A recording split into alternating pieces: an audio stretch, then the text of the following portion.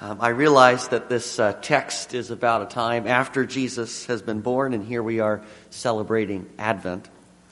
But when I think of people whose lives were caught up in the Advent story, Simeon and Anna just leap off the page, and I did not have the heart to leave them out, so here they are.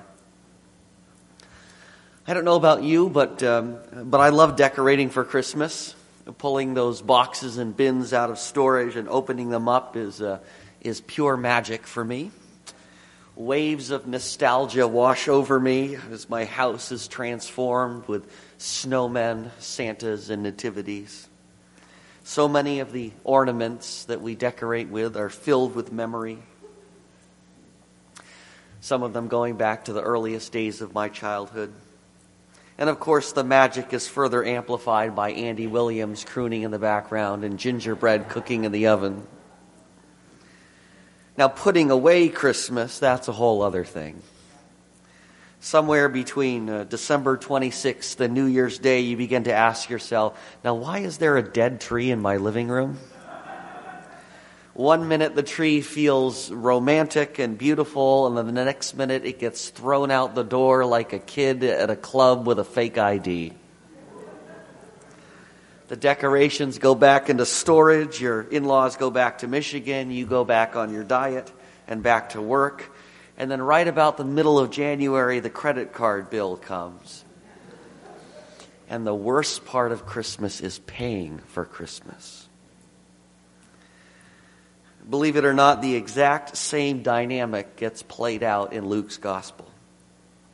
The first chapter and a half resonate with hope and fulfillment. There's wonder and expectation in the midst of two miraculous pregnancies. It seems like everyone is being visited by angels and singing inspired songs. And then all of a sudden, Luke puts Christmas back in the box. There are no more heavenly hosts singing glory to God in the highest. No more shepherds keeping watch over their flocks by night. No more heavenly hosts singing.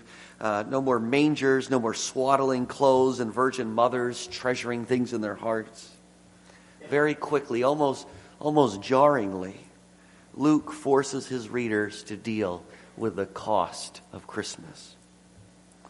And just like that credit card bill that comes due in January, we're forced to deal with the reality that Christmas does not come cheap. Our passage today begins with the proud parents' faithful pilgrimage to the temple, and it ends with a dark cloud of foreboding. When Jesus was 6 weeks old, Mary and Joseph took him to the temple. It was standard procedure for Jewish families.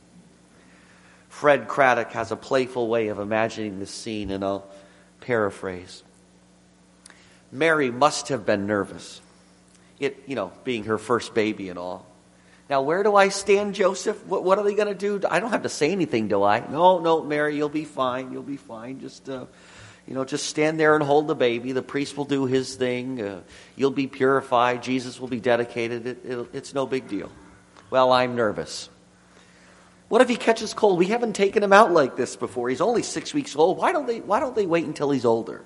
Just stand up there, Mary. He'll be fine. I promise. They go up to the temple, and there's this old man, Simeon. Old as the hills. Big roomy eyes, long gray beard. A little bit of spittle in it. Simeon's shuffling around the temple because in his heart, God has said, you will not die until you see the consolation of Israel. So there he is, frightening all the mothers. Every time he sees a blue blanket, he runs over. Oh, it's a boy. Let me see. He sees Mary and he shuffles over. Let me hold him, he wheezes. And then he reaches out his trembling hands, and Mary somewhat reluctantly hands him over, praying that he won't drop him. His eyes dart around the baby's face, and then something seizes him. And the old man begins to sob and laugh and then sing. My eyes have seen salvation. Now I can die in peace. Mary and Joseph squeeze each other's hands. I wonder how many people were watching. You can almost imagine the reactions. Now, what's all the commotion over there? Don't those people know that this is a place of worship? Oh, it's just another grandfather busting his buttons about a new grandson. Think anyone else notice what was going on? Anna did. Anna, who was a wife for 7 years and a widow for much longer. She spent so much time praying and fasting at the temple, people used to joke that God never did anything without consulting her first. It had been years since Anna had stood up straight. Years since she had climbed the temple steps without pain. But spiritually, she was in her prime. When she walked up to Mary, the hairs on the back of Mary's neck stood up straight. Thank the Lord that he's here. That's all she said. She leaned forward to kiss Jesus on the forehead. It's a miracle she didn't fall over. This is too weird, said Joseph. This is wonderful, said Mary. Mary and Joseph needed Simeon and Anna, ancient people of faith who'd been waiting for this moment their whole lives. And Simeon and Anna needed Mary and Joseph, young, insecure, and bearing salvation. Exactly what their tired eyes and tired souls needed to see. A thrill of hope. A weary world rejoices, for before them breaks a new and glorious morn. Too old and frail to fall to their knees, Simeon and Anna's praise soars to the heavens. Simeon's song is beautiful beyond words. Sovereign Lord, as you have promised, you now dismiss your servant in peace, for my eyes have seen your salvation. Israel's strength and consolation, hope of all the earth thou art, dear desire of every nation, joy of every longing heart. To see Jesus is to see salvation. There's joy, even in the face of death, when you behold the face of life. 2019 has had plenty of death and darkness. Through December 1st of this year, there had been 385 mass shootings in the U.S. in 335 days. That's more than one a day. That's never happened before. Add to that devastating hurricanes and wildfires, an ongoing opioid epidemic, a fractured populace, deep partisan divides, rampant distrust and incivility, and impeachment hearings. For many years, Jodina Hicks lived and worked among the poorest of the poor in Camden, New Jersey, a city that knows all about racially motivated violence. A few years ago, on Christmas Eve, she wrote this: egregious immigration policies, state-sponsored killing of minority boys, alienation of religious minorities, a leader who abuses power in order to keep his office, vulnerable families going underground or moving to other countries out of fear. This was the fear-filled environment of Bethlehem 2,000 years ago. Who would protect the least, the lost, the left out? Would a Savior come at such a time as this? And of course the answer is yes. To see Jesus is to see salvation. There's joy even in the face of suffering and uncertainty when you behold the face of God. But Luke doesn't tell this story to make us smile. He tells this story to make us ready. Before he leaves them, Simeon pulls Mary aside, and with a seriousness that only the elderly can muster, he says, this child is destined to cause the falling and rising of many in Israel, and to be a sign that will be spoken against, so that the thoughts of many hearts will be revealed, and a sword will pierce your own soul too. As Simeon speaks, the dark shadow of the cross falls on Jesus and Mary. Israel's hope and consolation will not come cheap. A sword will pierce Mary's soul as years later she watches her son suffer rejection, torture, and death. This young mother will one day bury her child. A sword will pierce Mary's soul as she watches her own people reject God's precious gift. One day Jesus would weep over Jerusalem, saying, "If only you had known what would bring you peace. But now it is hidden from your eyes, because you did not recognize the time of God's coming to you." And with that, Christmas is over. God's cornerstone will become a stumbling stone to many, and the story of salvation will be laced with pain for those who are closest to the action. Imagine bringing your newborn to church next week to be dedicated. And after the service, one of the elders pulls you off to the side and says, "Your child is going to split this church in two. And then the church is going to tear your heart right down the middle." I mean, how would you respond? You can almost imagine a sympathetic grandmother scolding Simeon after the fact. "Now, why'd you have to go and do that for, Simeon? It was such a nice day. The priest did such a lovely job. Why'd you have to ruin it like that?"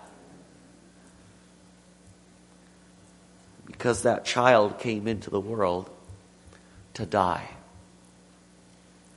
to give his life for mine. And the worst part of Christmas is paying for Christmas. Christmas comes at a terrible cost. The Apostle John says, "He was in the world, and though the world was made through him, the world did not recognize him. He came to that which was his own, but his own did not receive him." The Apostle Peter quotes the prophet Isaiah, "See, I lay a stone in Zion, a chosen and precious cornerstone, and the one who trusts in him will never be put to shame. Now to you who believe, this stone is precious. But to those who do not believe, the stone the builders rejected has become a stone that causes men to fall." Christmas comes at a terrible cost. Israel's hope and consolation comes by way of suffering, rejection, and death. The greatest joy through the greatest trial. The cross before the crown. So what do we do with this comforting and disturbing story?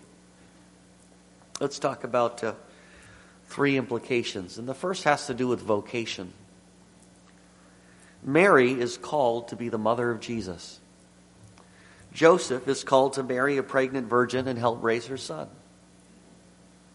Anna is called to be a widow and to fast and to pray for a long, long time.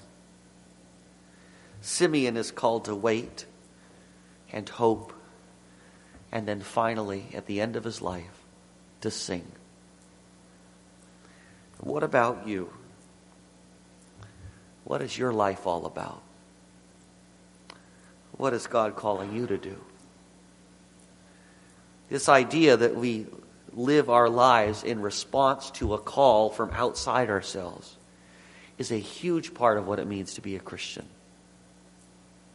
Our first calling is to follow Jesus and to make him our highest loyalty. Our second calling is more specific, and it might change from season to season. But a calling means that our lives are not our own. The purpose of your life is not to make a name for yourself. It's not to maximize pleasure and minimize pain. The purpose of your life is not self-actualization or self-fulfillment, but self-denial. Sometimes that means setting aside our ambitions and hopes and plans so that we can do what God would have us do. What's your life all about? What is God calling you to do? Students, right now your calling is to develop a heart and a mind for God and to develop competence and tools with which to serve your neighbors. Please don't waste your youth by trying to fit in with people who love you conditionally. Please don't exhaust yourself building a resume for college as if your identity and worth could fit onto an 8.5 by 11 sheet of paper. Please don't waste your life crafting a persona on social media. Discover who God made you to be and the gifts that He's given you and share them with the world with as much integrity and authenticity as you can muster. Don't wait until you're older. We need your gifts now. Find someone you admire and sit at their feet. Get close to someone who's weathered a storm or two and find out who else is in their boat. Hunker down with a few friends that you trust and do something hard that makes a difference in the world. And don't be afraid to fail. Do you have a job? Work is one of the best ways we have of loving our neighbors day in and day out, indiscriminately. Work with excellence and integrity so that the people around you flourish. Whether you're managing wealth or cleaning toilets. And do your best work even when the boss isn't looking, as though you're working for the Lord. All of us are called to love, to seek other people's good. Right now, that might mean raising kids or caring for an elderly family member, befriending someone who's lonely, helping an immigrant find their way, visiting the sick or imprisoned. It's interesting that Luke introduces us to two people who were called to wait and hope. Israel's prophets kept promising that no matter what became of Israel politically, there would always be a remnant of those who trusted God and believed in His promises. And maybe that's why God kept Anna and Simeon alive as long as He did, to keep Israel's hope alive. To have someone around to recognize Jesus when He appeared. Someone to give Mary and Joseph that shot in the arm, that sanity check. Some assurance that they weren't crazy, that they hadn't been hearing voices, that they didn't make it up, that the baby in Mary's arms really was heaven's king. That God really was fulfilling His age-old promises. You know, trusting and obeying an invisible God can be a really lonely occupation. Anna and Simeon helped Mary and Joseph to know that they weren't alone. There's an acute shortage of hope in our day. Do you feel it? Why do you think so many people are trying so hard to self-medicate and numb and distract themselves? I have friends who have run out of hope. I bet you do too. I think sometimes God calls us to walk alongside people who are hopeless. And without minimizing what they're going through, we can perhaps help them to see beyond the obstacles and the fractures and the pain that are overwhelming them. And we can assure them that their pain is not what defines them, that their past doesn't dictate their future, that God is faithful and that good will ultimately prevail. Maybe God's calling you to be Sam to someone else's Frodo.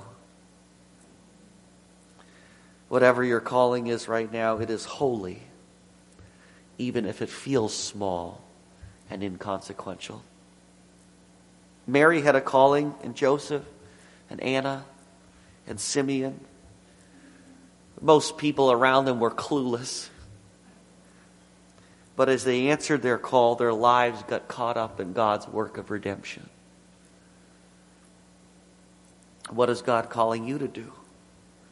What's your life all about? how does it connect to God's big picture?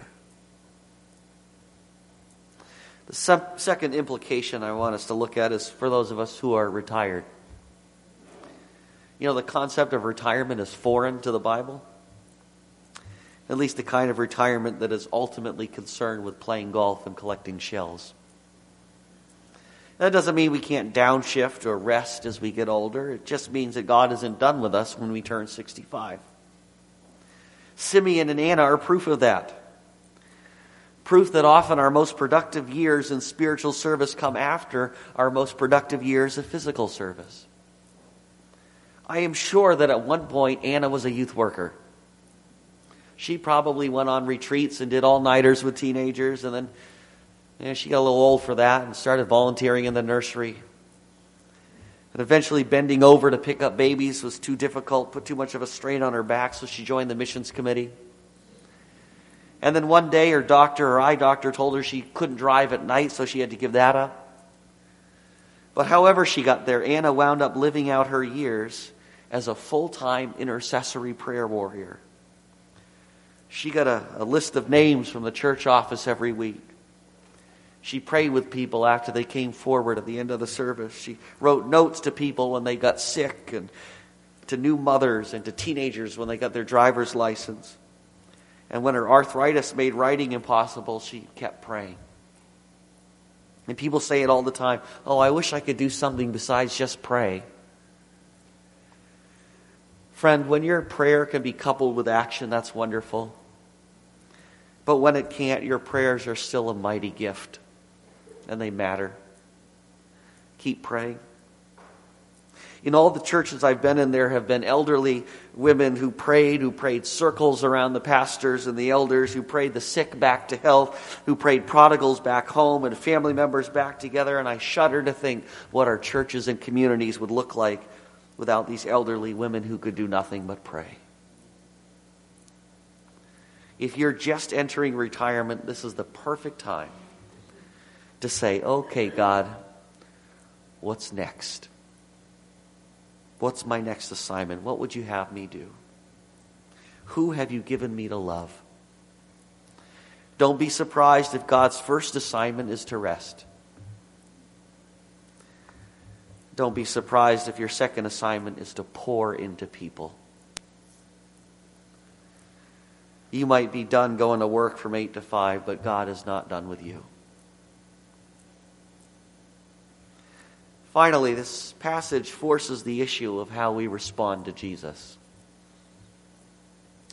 Jesus is the most divisive person in history. For some, he is the cornerstone of a brand new life. For others, he is a tripping stone, a stumbling block that they just can't get over. But everyone who encounters Jesus is thrown into a crisis of decision. Do I need a Savior? Do I need to be rescued, forgiven, set free? Do I need a master? Someone to guide me and teach me and show me how life works best? You can't not answer these questions. Can you stand on your own 2 feet? Are you qualified to run your own life? If you answer yes, you're out. Do you need help? The world tells us that we're basically good. We're just a tweak or two away from perfection.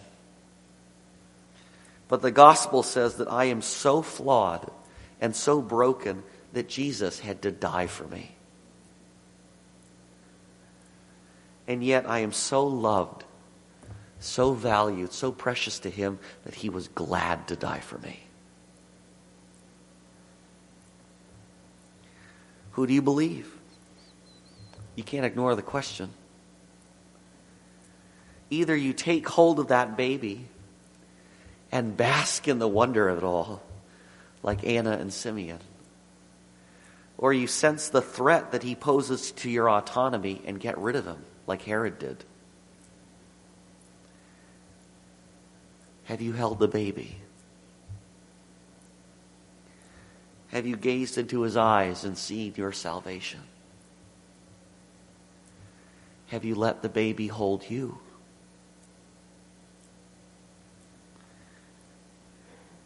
In a few weeks, it will be time to put Christmas back in the box. As you do, remember that the angels and the shepherds and the manger had to be put away too. And then sometime in January, you'll get a credit card bill in the mail. And as you open it up, remember that Christmas has already been paid for. Joy, unspeakable joy, has come for you.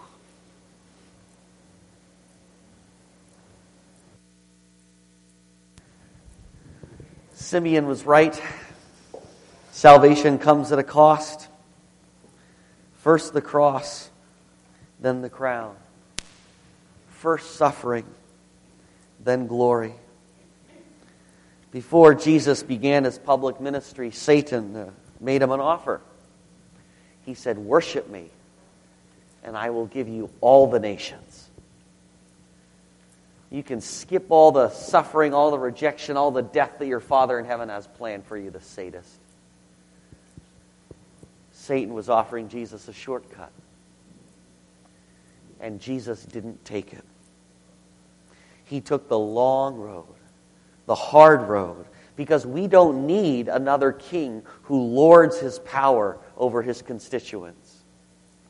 We need a king who will lay down his life for his people. Communion servants, would you come forward? On the night Jesus was betrayed, he took bread and broke it and said, "This is my body, which is broken for you." When he'd given thanks, he took that Passover wine and said, "This is the new covenant which I am establishing in my blood, a covenant of grace." Apostle Paul says, when we eat the bread and drink the cup, we proclaim the Lord's death until he comes. As we participate in this meal, we can rejoice, just like Anna and Simeon did. Because God has appeared just as he promised he would. For to us a child is born, to us a son is given, and the government will be on his shoulders. And he will be called Wonderful Counselor, Mighty God, Everlasting Father, Prince of Peace. Of the greatness of his government and peace there will be no end. He will reign on David's throne and over his kingdom, establishing and upholding it with justice and righteousness forever. The zeal of the Lord will accomplish this.